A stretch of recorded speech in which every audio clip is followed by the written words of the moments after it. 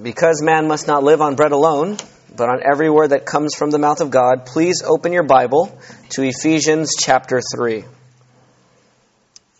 Ephesians chapter 3.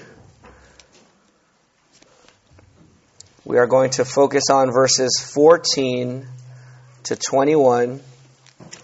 This is a prayer of Paul's, maybe the greatest prayer of Paul's.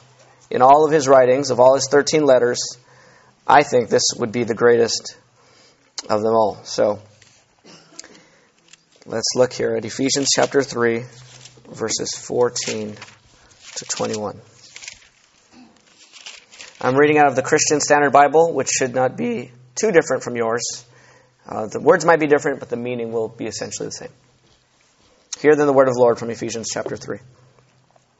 For this reason, I kneel before the Father, from whom every family in heaven and on earth is named.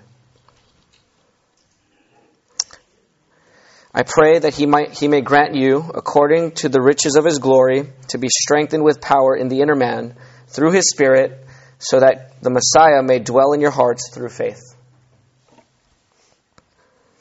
I pray that you, being rooted and firmly established in love, may be able to comprehend with all the saints what is the length and width, height and depth, and to know the Messiah's love that surpasses knowledge, so you may be filled with all the fullness of God. Now to him who is able to do above and beyond all that we ask or think, according to the power that works in us, to him be glory in the church and in Christ Jesus to all generations forever and ever. Amen. Father, we thank you that we can meditate on your word this morning. And we thank you that you speak to us and that we are given the opportunity to listen. Lord, we praise you for you have been good to us in 2015. You have poured out innumerable blessings, and we deserve none of them. Yet because of your favor to us in Christ Jesus, you have blessed us. And so we thank you for the common grace to all men and women, and the saving grace and the special grace to all those who are in Christ Jesus. And so, Father, we're asking one more time this year that as a church family on a Sunday morning, your Spirit would enable us to hear your word. We pray that he would strengthen us with power in the inner man so that Christ would dwell in our hearts through faith this morning as we are his body and your temple. So help us now, we pray, because apart from you, Lord Jesus, we can do nothing. May faith come by hearing here in this room and in the children's classes as well. And all the churches that are preaching faithfully the gospel and the scriptures this Sunday morning. In Jesus' name we pray. Amen. John, I need you to turn this down just a little bit. There's a little bit of feedback still. You might have to stay back there. Some of us are excited for 2016. And we look forward to it with great anticipation. Others might be shrinking in fear as you think about 2016. All of us know we are going to experience some kind of disappointment in 2016, not just individually, but even as a church. And so, we need to pray. Why do we need to pray? We experience too little power. We are plagued with small thoughts of God's love in our lives. Isn't God's love bigger than we embrace it to be? We long to glorify God 10 times, even 100 times more than we currently do. We want more. We want more power, more knowledge, more experience of God's love, more glorifying of God, more glory to God, more good among our neighbors. We want more. And here's the good news. God wants more too. God wants more. So here's the main idea that we need to embrace this morning from this passage. God wants us to live in He wants to live in and fill us with himself more in 2016 in order that he would be glorified in our church family. He accomplishes this filling and this presence, this glorification of his name in our church family. He does this in answer to our prayers. And so he will accomplish his desire in our lives as we pray for ourselves, as we pray for one another individually, and as we pray for ourselves as a church family. The problem is not that God ignores our prayers. That's not why we have little power. It's not that God forgets our prayers or that he's indifferent to our prayers. Our problem is that we don't delight ourselves in the Lord so that He would give us the desires of our heart. Psalm 37:4. And so our hearts go astray and our prayers follow. What are you praying for in 2016? When someone asks how they can pray for you, how can I pray for you, brother? How can I pray for you, sister? What comes to your mind as your prayer request? When you pray for others, what prayer requests usually come out of your mind, out of your mouth? You're praying for someone, they come to your mind. What requests do you naturally, I would even say for myself, maybe for you as well, what prayer requests do we naturally and maybe even lazily drift back to? God, bless them real good, right? Or something like that. We need God's Word to inform and delight our hearts in Him. We must have God's Word inform our prayers. Part of the problem is that our prayers are too often out of step with God's desires and with God's Word. So God speaks to us this morning. Let's listen and meditate on His Word together. Do you notice in this passage what Paul prays for? Did you see that in these verses? In verse 16, what does he pray for? That God would grant you what? According to the riches of His glory, to be strengthened with what? Strengthened with power in where? In the inner man. So there's a prayer request. He prays for power. He also prays for knowledge. In verse 18 and 19, he says that you might be able to comprehend or grasp. What's another translation? Is it comprehend in the King James Version? Comprehend with all the saints what is the length and width and height and depth, and to know the love of Christ, to know the love of the Messiah that surpasses knowledge. So what does God want? What is Paul praying for? Power in the inner man and knowledge of God's love.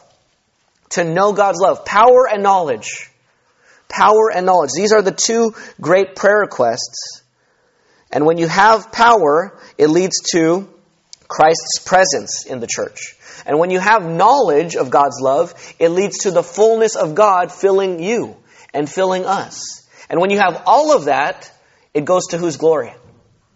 God's glory in the church forever and ever. And so, 3 main points to unpack this passage. We pray for power to get God's presence. That's number 1. Pray for power to get God's presence. Number 2, pray for knowledge to get God's fullness. And number 3, pray to the Father for His glory. Okay? I want us to be a praying church in 2016. We want to pray more in 2016 than we've ever prayed before. And so, let's pray for power to get God's presence. Let's pray for knowledge to get God's fullness. And pray to the Father for His glory. So let's look at those one at a time. Number 1, pray for power to get God's presence. This is verses 16 and 17. If you don't have a Bible, don't worry. There's one under your chair or the chair in front of you, a brown pew Bible, and you can grab it there and turn to page 828, and you'll find the text there on page 828. Okay, so here, pray for power to get Christ's presence. Verses 16 and 17. Let's go back to verse 16, and it says here, in my translation here, this Christian Standard Bible, I pray that God may grant you, according to the riches of His glory, to be strengthened with power. To be strengthened with power. If we're not strengthened with power, we will remain weak. Even worse than remaining weak is us thinking we're strong when we're actually weak. To be deluded, to think we are self-sufficient spiritually, that our walk with God is okay, that we have enough love for God, we have enough love for others, we're doing enough of what God wants us to do, and we have enough strength within our own resources, apart from God, to do what God's sending us to do. That's just not true. God calls us to do amazing things. In Acts 26, God says to Paul, I send you to open their eyes. That's weird. God is the one who opens eyes, right? But why is God sending Paul? To open blind eyes.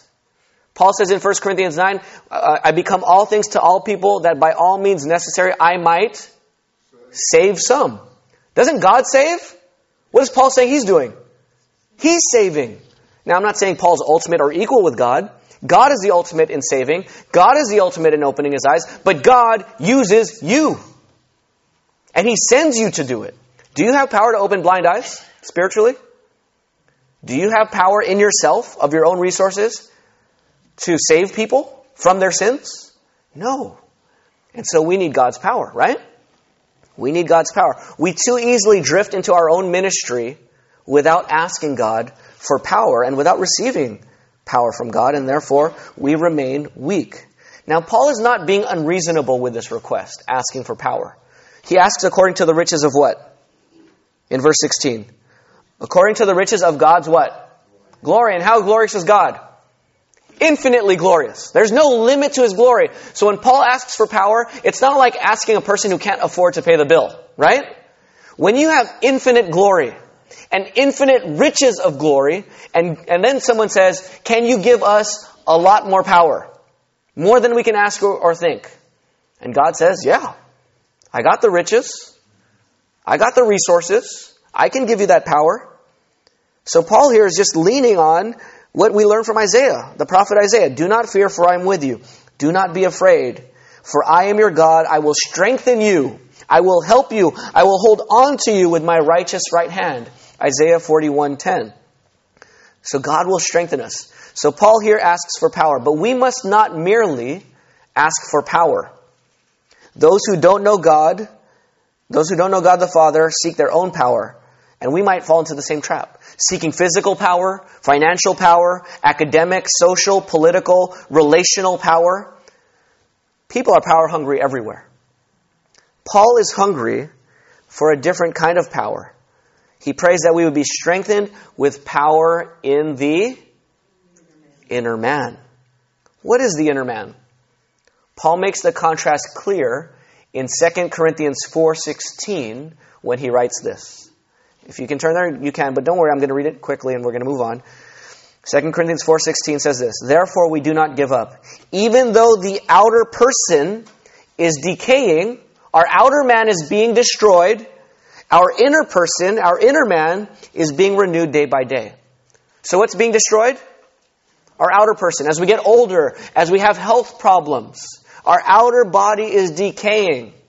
But our inner man is being strengthened day by day. Our older brothers and sisters can be the most spiritually powerful members of the church and witnesses for the gospel. Because as our outer person is decaying, the inner person is being renewed day by day. And so we young people need to learn from and be hungry to learn from our older brothers and sisters in Christ. But the point here is we want power, not physical power to work out and bench press. Not physical power to run a marathon or financial power to balance our budget and to make sure that we are financially affluent so that others are impressed with us. That's not the power we want. We want spiritual power, the power on the inside, the power that God promised in Jeremiah 31:33 when He said, I will put my teaching within them and write it on their hearts. The promise of the new covenant. Or like Paul says in Colossians 1:11, may you be strengthened with all power according to His glorious might for all endurance and patience with joy. Notice this. What's the power for? Power, strengthened with power according to His glorious might for all endurance and patience with joy. Is endurance a physical trait or a spiritual trait?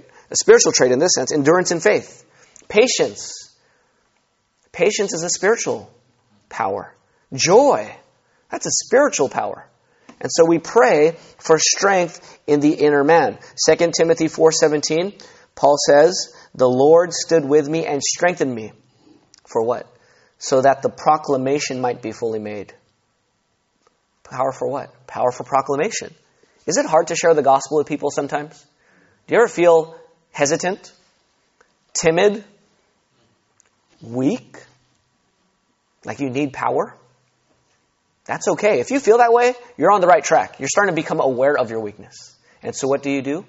You pray to be strengthened with power in the inner man so that you would proclaim, so that the proclamation might be fully made when people hear. So we need strengthening not on the outer man, though I'm not saying don't take care of yourself physically. This is not a license for gluttony, right? This is not a license to just let yourself go physically. Our bodies are the temple of the Holy Spirit. We need to take care of them. But none of us, well, I guess if that's your calling, but not every one of us should be trying out for Mr. Universe, right? That's not the goal of physical fitness. It's just to take care of your body so you can do as many good works for God's glory as long as God will keep you on this earth. So we do have to steward our physical strength, but the spiritual strength in the inner man is primarily important. And that's what we pray for. Is that what you pray for? That's what Paul prays for. That's what we should be praying for. When someone says, how can I pray for you? Is that the first thing that comes to your mind? Can you pray that I would be strengthened with power in the inner man? How does this come? Verse 16. This comes through who? Strengthened with power in the inner man through, the very end of verse 16, through who? Through His Spirit. The Spirit glorifies Christ. The Spirit is the one who empowers us. How does the Holy Spirit do it? Through glorifying and pointing to who? Jesus Christ. The Spirit wrote the Scriptures, and what is the Scriptures all about? Jesus Christ. The Spirit gives us power. Remember Acts 1:8? You will receive power to be my what? Witnesses. So the Spirit empowers us for witness. The Spirit enlightens our understanding to understand the things of God. 1 Corinthians 2, verses 10 to 14. The Spirit works in us to kill the flesh and kill sin in our lives. That doesn't come from your own power. If you're going to kill sin and temptation in your life and grow in love, joy, peace, patience, kindness, goodness, faith, gentleness, and self-control, that comes from the fruit of who? The Spirit, not you. So we need to be strengthened with power from the Holy Spirit for personal holiness. Galatians 5:16 to 26. And then He gives us power, He gives us spiritual gifts to empower us to build up the body of Christ. The Spirit empowers us with spiritual gifts to build up the body of Christ. So, whether we need power to understand God's Word, or whether we need power to kill sin in our own lives, or whether we need power to love our non-Christian neighbors with the gospel, or whether we need power to build up our local church family, this all comes from who? The Holy Spirit. If we don't have the Holy Spirit working in us, we are powerless. But God strengthens us in the inner man through His Holy Spirit. Praise God for the gift of the Holy Spirit. So that's the prayer request. Power in the inner man through the person of the Holy Spirit. That's what we ask for. We ask for power. With each of these main points, I'm going to do an ask and an aim. So we ask for power. What's the aim of this request? What's the aim of it in verse 17? So that when you get this power in the inner man through the Spirit, what happens? What's the aim? So that, or in order that, the Messiah or Christ may what? Dwell in your hearts through faith. So here's what the aim is. The aim is Christ's presence. Do you want the power or the presence of Jesus in your life? Powerfully, actively working in you? That comes through inner strength by the Holy Spirit. So Christ would dwell in our hearts through faith. But then you might ask, rightfully, wait. Doesn't Jesus already dwell in our hearts? Colossians 1:27 says the mystery of the Old Testament revealed in the New is that the Messiah lives in you. So if He already lives in me, why do I need to be strengthened with power through the Spirit so that He could live in me? If He already lives in me. Paul, you wrote Ephesians, you also wrote Colossians. Are you contradicting yourself, Paul? Is Paul confused? Is the Holy Spirit who inspired Paul confused here? Is Paul in theological error? No, of course not. Of course not. Paul is praying here, aiming at the active presence of Jesus working in us. Jesus can live in us and we can still ignore Him, right? He can live in us and we can still sin against Him. The Holy Spirit can live in us and we can still grieve Him and resist Him. So the prayer is not just that Jesus would live in us, but that He would powerfully live in us. That His presence would dominate our lives and our thoughts. He wants Jesus to dwell in our hearts more and more through what? Through active what in verse 17? So that Christ would dwell in your hearts through faith. Faith is a self-conscious trusting in Jesus. It's not just a decision you made 10 years ago or 50 years ago. Faith is active today. And when you exercise faith self-consciously, trusting Jesus Christ this morning, Christ dwells more in your heart. His presence empowers you more in your life. And that's what Paul wants. A greater experience of the presence of the Messiah Jesus more and more. Without power in the inner man through the Holy Spirit and Christ dwelling in your heart through faith as the aim, you would be like a brand new 2016 sports car. So picture, I put different sports cars here and then I just thought, someone's not going to get it. Why do you pick American or why do you pick Japanese? So 2016 expensive sports car, brand new on the outside, with a rusty, used, and broken down engine on the inside. What good is that brand new car with that broken down engine on the inside when you can't get it out of your driveway? Without power in our inner man, resulting in the Messiah dwelling in our hearts through faith, we are not going anywhere in 2016, spiritually. You're stuck on the driveway. You can look good, you can memorize Scripture, I can preach sermons up here, but if the Spirit doesn't strengthen me on the inner man, and if it doesn't strengthen you, we're not going anywhere in 2016. So we must regularly pray, God, strengthen us with power through your Spirit in the inner man, so that the Messiah would dwell in our hearts through faith. If you're not a Christian, I wonder where you get the power in your life to accomplish the good things you want to do in 2016. I mean, everyone tries to get their power somewhere. You could look on the inside. Maybe you found the secret key to power. And if you have, I'd love to hear it at the back as you walk out. I'll be right there at the exit as I greet you. Please let me know if you found a secret key to power. But according to the Bible, nothing and no one else can really sustain faith and power in our lives besides Jesus Christ himself. And so we need to pray. That's the first thing. Pray for power, aiming at the presence of Christ. Secondly, pray for knowledge to get God's fullness. So number one was pray for power to get Christ's presence. Number two, pray for knowledge to get God's fullness. Look at verses 17b, the second part of 17, to verse 19. So remember, there's an ask and an aim. What are we asking for here? Look at verse 17. Or verse 18, actually. What's the ask here in verse 18? That you may be able to what? Comprehend or have the power, the ability to comprehend with all the saints what is the length and width and height and depth. And verse 19, and to know the love of Christ that surpasses knowledge. So what's the ask here? What are we asking for? The ability to know, to grasp the love of Christ. The height, the depth, the width, the length of the love of Christ. We need power for this knowledge. We need to know and grasp this. Now, I skipped verse 17, not on purpose. Let's go back to verse 17. I pray that you, being rooted and firmly established in love, will be able to comprehend that love. Okay? So before you can even begin to comprehend it, you need to be rooted and established or grounded in it, right? Rooted and grounded in love. Well, how are you rooted and grounded in love? Well, it's the first prayer request. When you're strengthened in the inner man through the Spirit, Christ is dwelling in your heart through faith, you're being rooted and grounded in love. And now that you're rooted and grounded in love, second prayer request. Being rooted and grounded in the love of God, I want you to have the ability, I'm praying that you have the ability to grasp and comprehend the love of Christ that surpasses knowledge. Now, how does Paul define or describe grasping this love? He describes it, well, in verse 19, he says the Messiah's love. It's Christ's love, right? Does Jesus love us? Yes or no? Yes, he does, right? He loves his people. How does Jesus love us? He loves us by showing us God's glory. John 11, verses 5 and 6.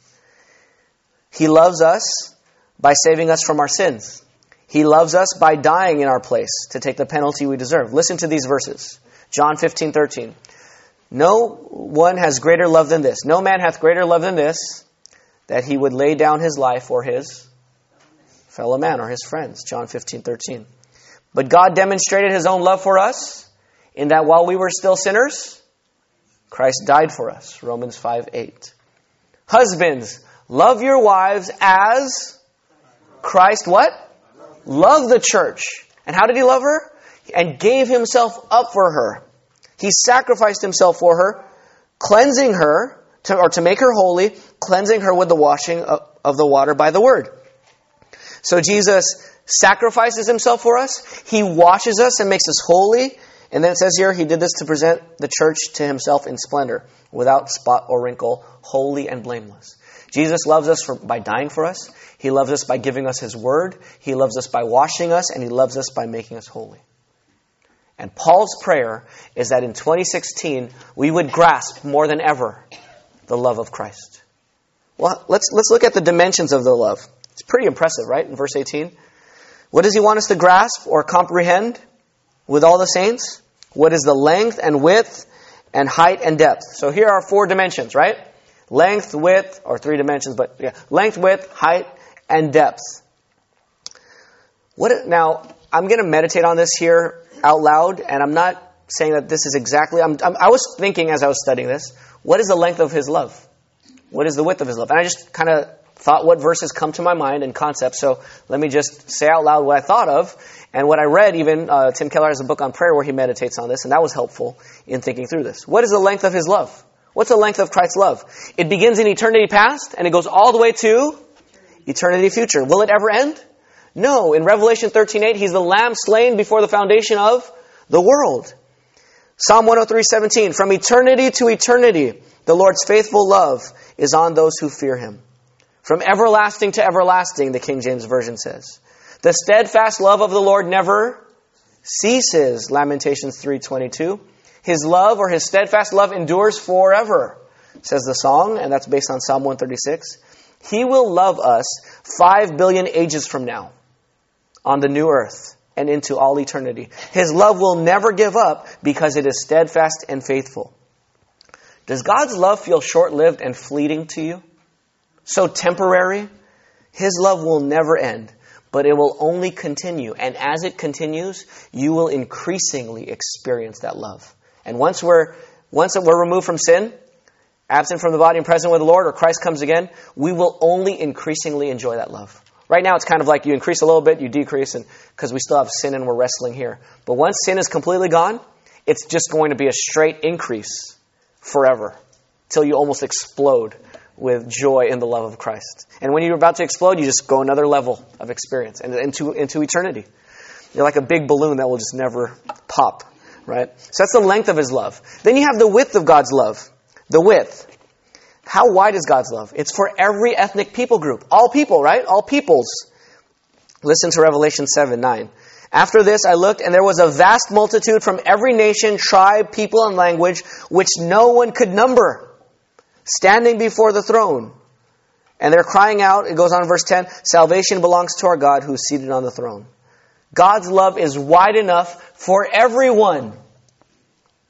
Does God's love feel insufficiently spread out and limited to you?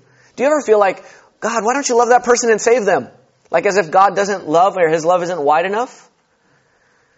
God's love will reach every ethnic people group and save a multitude that no one can number. That's why we give to missions. We're not wasting our money in giving to missions.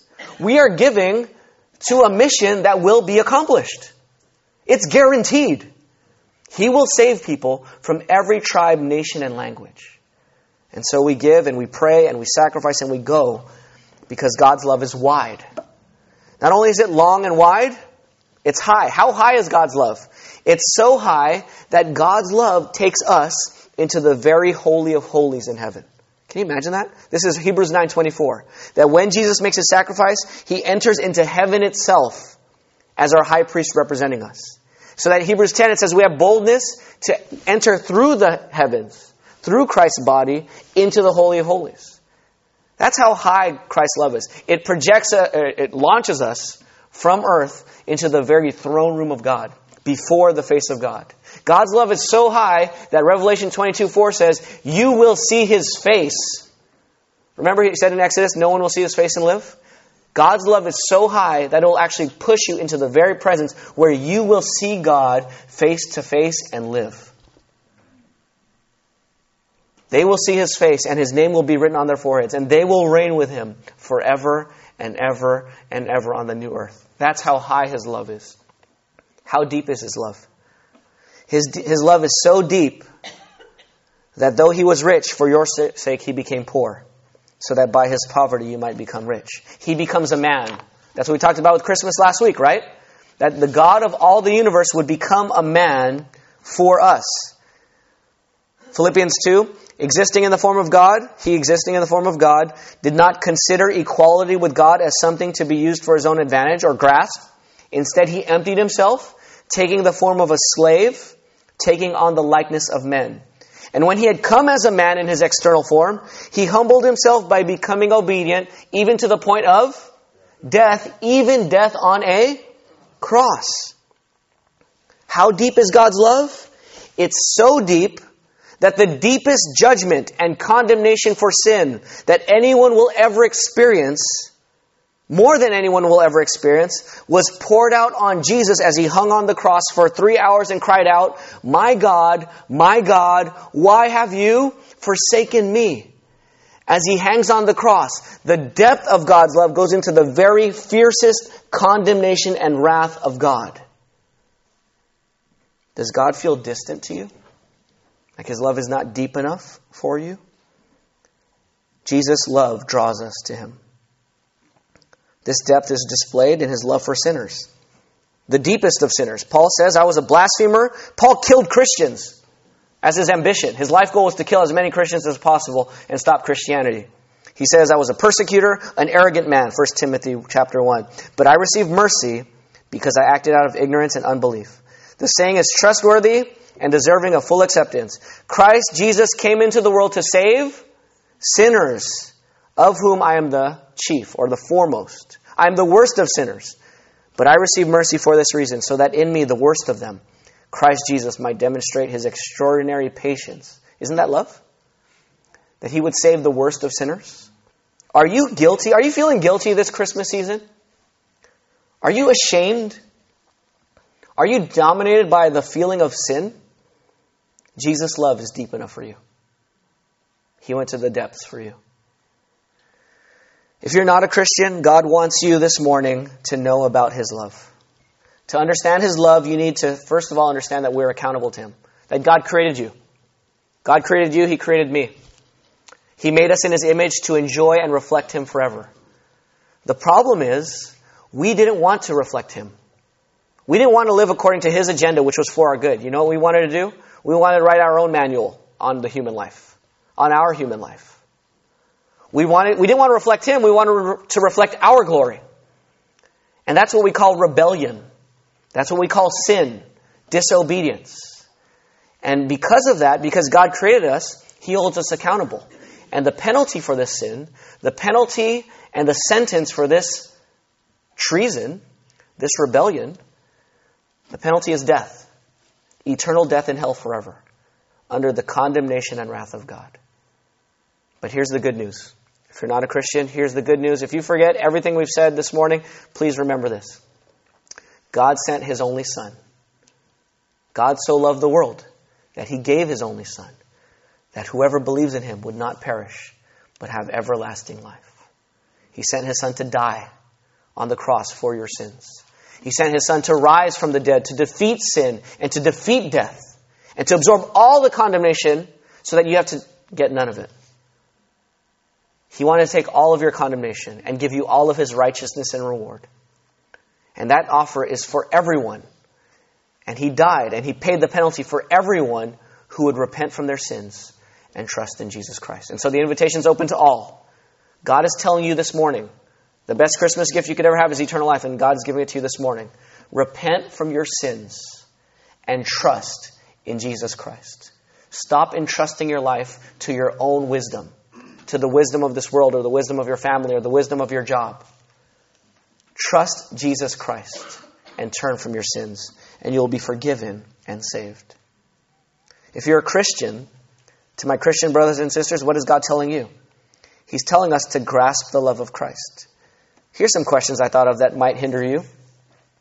Can sin ever make Jesus stop loving me? If that could happen, then Jesus would have stopped loving me a long time ago. And if there was a certain sin that I could do that would make me fall out of Christ's love, then I would have given Christ 10,000 reasons to stop loving me and replace my spot with somebody else. But he still loves me. Have you lied? Have you lusted? Have you deliberately chosen to go the wrong way? Have you sinned so willingly and repented from it to trust in Christ, but you feel like, I keep repenting for the same sin, and Jesus has to be tired of me. He's sick of me. Because I keep coming to him with the same sin again and again and again. Not just for 1 year, PJ, for decades. I've been confessing the same sin to God, and Jesus is just sick of me. I would be sick of me. He has to be sick of me. Do you fear that he doesn't love you anymore? Here's a question to answer that question. How can he not love us when he's the one who chose us? Who marries the bride knowing that she's going to be unfaithful, and then when she's unfaithful, divorces her? If you knew it already and you still chose to do it, then you'd stay, right? Because you already knew. It wasn't a surprise. And so if God knew, or if the husband knew that she would be unfaithful, he wouldn't have married her. But instead, if he chooses to, he knows it going in. Does God know all the sins you're going to commit, past, present, and future? And did he save you anyways? He did, right? He chose you anyways. He saved you anyways. You cannot commit enough sins to fall out of his love. He laid down his life. He purchased the ring.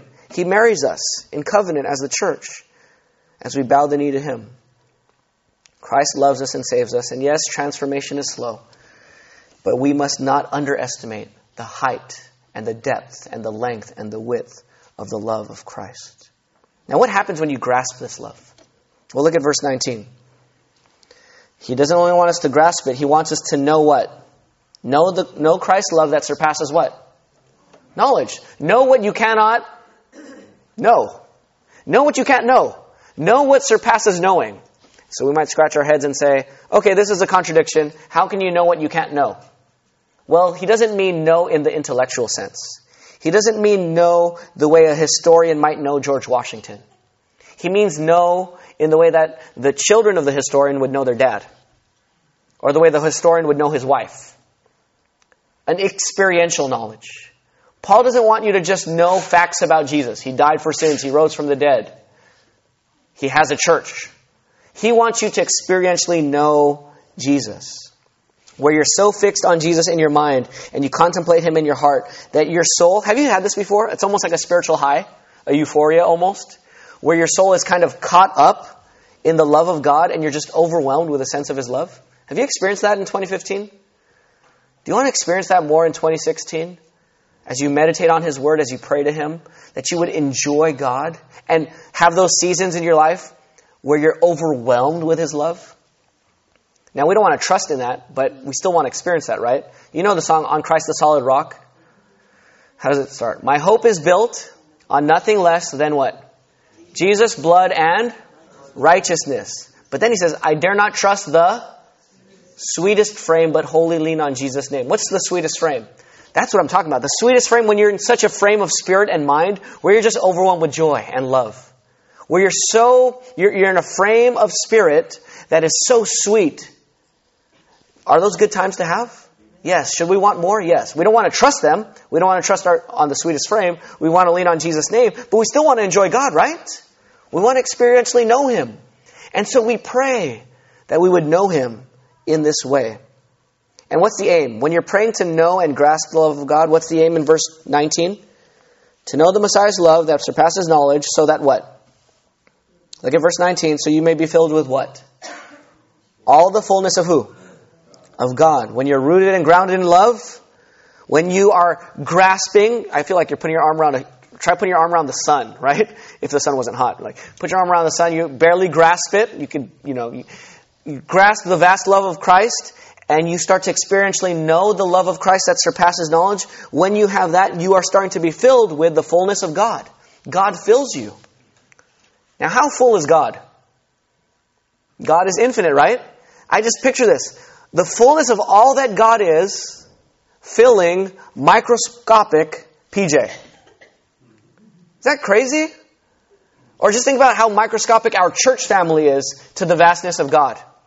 And that God would take all that he is, Father, Son, Holy Spirit, the triune God in all his fullness, filling our church, our microscopic, infinitesimal, is that how you say the word? I don't even know how to say that word. Church. That's just amazing. Think of our little communion cups, right? That all the oceans filling a little communion cup. That's what happens when you experience the love of Christ. God fills you with the fullness of all that he is. And he fills us as a church with all the fullness of all that he is. And when you pray for this knowledge that leads to presence, this power that leads to Christ's presence, and when you pray for this knowledge that leads to God's fullness, then we have this third and last point. Verses 20 and 21. It ends up with God's glory. But before we talk about God's glory and what it ends up with, who are we praying to in verse 14? Who does Paul kneel to in verse 14? I kneel before the Father. And who is this Father in verse 15? He's the Father from whom every human being, every person, and every family of people have been named. Everyone comes from this Father. He's the creator and source of all. So this is the one we're praying to, the source of everything. Not only is he the source of everything, how powerful is he? Look at verse 20. What is he able to do? Now to him who is able to do what? Above and beyond all that we ask or think, according to the power at work in us. So God can do everything he wants to. Our God is in the heavens. He does whatever he pleases. He works everything together according to the counsel of his will. Ephesians 1:11. He does whatever he wants, and his power is working in us. And he's our Father. Not just because he's our creator, but because he adopted us into his family through Jesus Christ. And so that's who we're praying to. We ask the Almighty. That's the ask. Pray to the Father for his glory. Ask the Almighty. What are we aiming at here? Verse 21, last verse. All of this presence and power and all of this knowledge and fullness, what is this all leading to in verse 21? To God's what? To God's glory. The goal of all prayer and all creation is to display and reflect the glory of God. This is not only the goal of creation, this is the goal of God the Father, God the Son, and God the Holy Spirit. The triune God's goal is to glorify his name. But here's the crazy thing about this verse. What I just told you right now is not crazy. I mean, if you've been a Christian for a while. Everything is for God's glory. Ho-hum, we know that. But here's the crazy thing about verse 21. That everything for God's glory is going to be displayed where in verse 21? In the what? In the church. In the church. The church is made up of dead sinners who are made alive together by Christ's power in Ephesians 2, verse 4. The church is Jews and Gentiles made into one body, where the Gentiles are now co-heirs and members of the same body. This church is the display of God's wisdom to the demons and angels in the heavenly places, Ephesians 3:10. God's glory is displayed in the heavenly universal church, but where do you see the heavenly universal church right now? Right here. Look around. The local church is the visible expression of the heavenly universal church of all the saints of all time. And so this is the place where God displays his glory. Is that crazy? First Southern Baptist Church. 68 members on the prayer list, active members. In you 68 brothers and sisters, he's displaying his glory.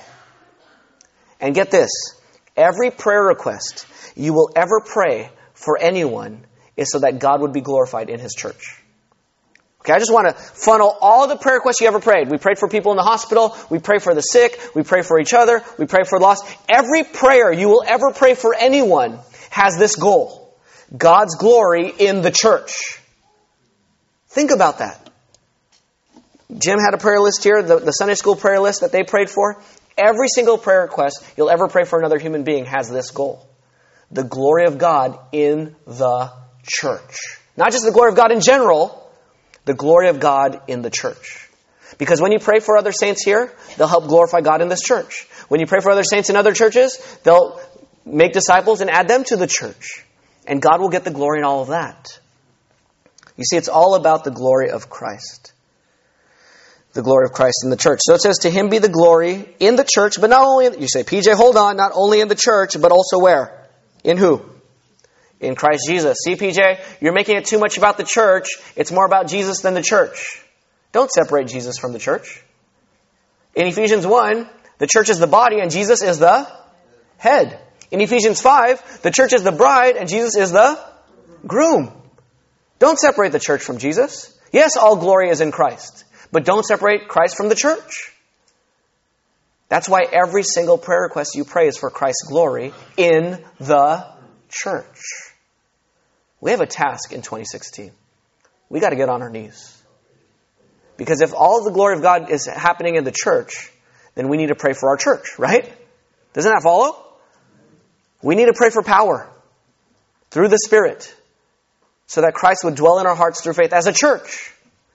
We need to pray that being rooted and grounded in love, we would be able to grasp the height and breadth and length and width of the love of Christ that surpasses knowledge, so that we as a church would be filled with all the fullness of God, experientially.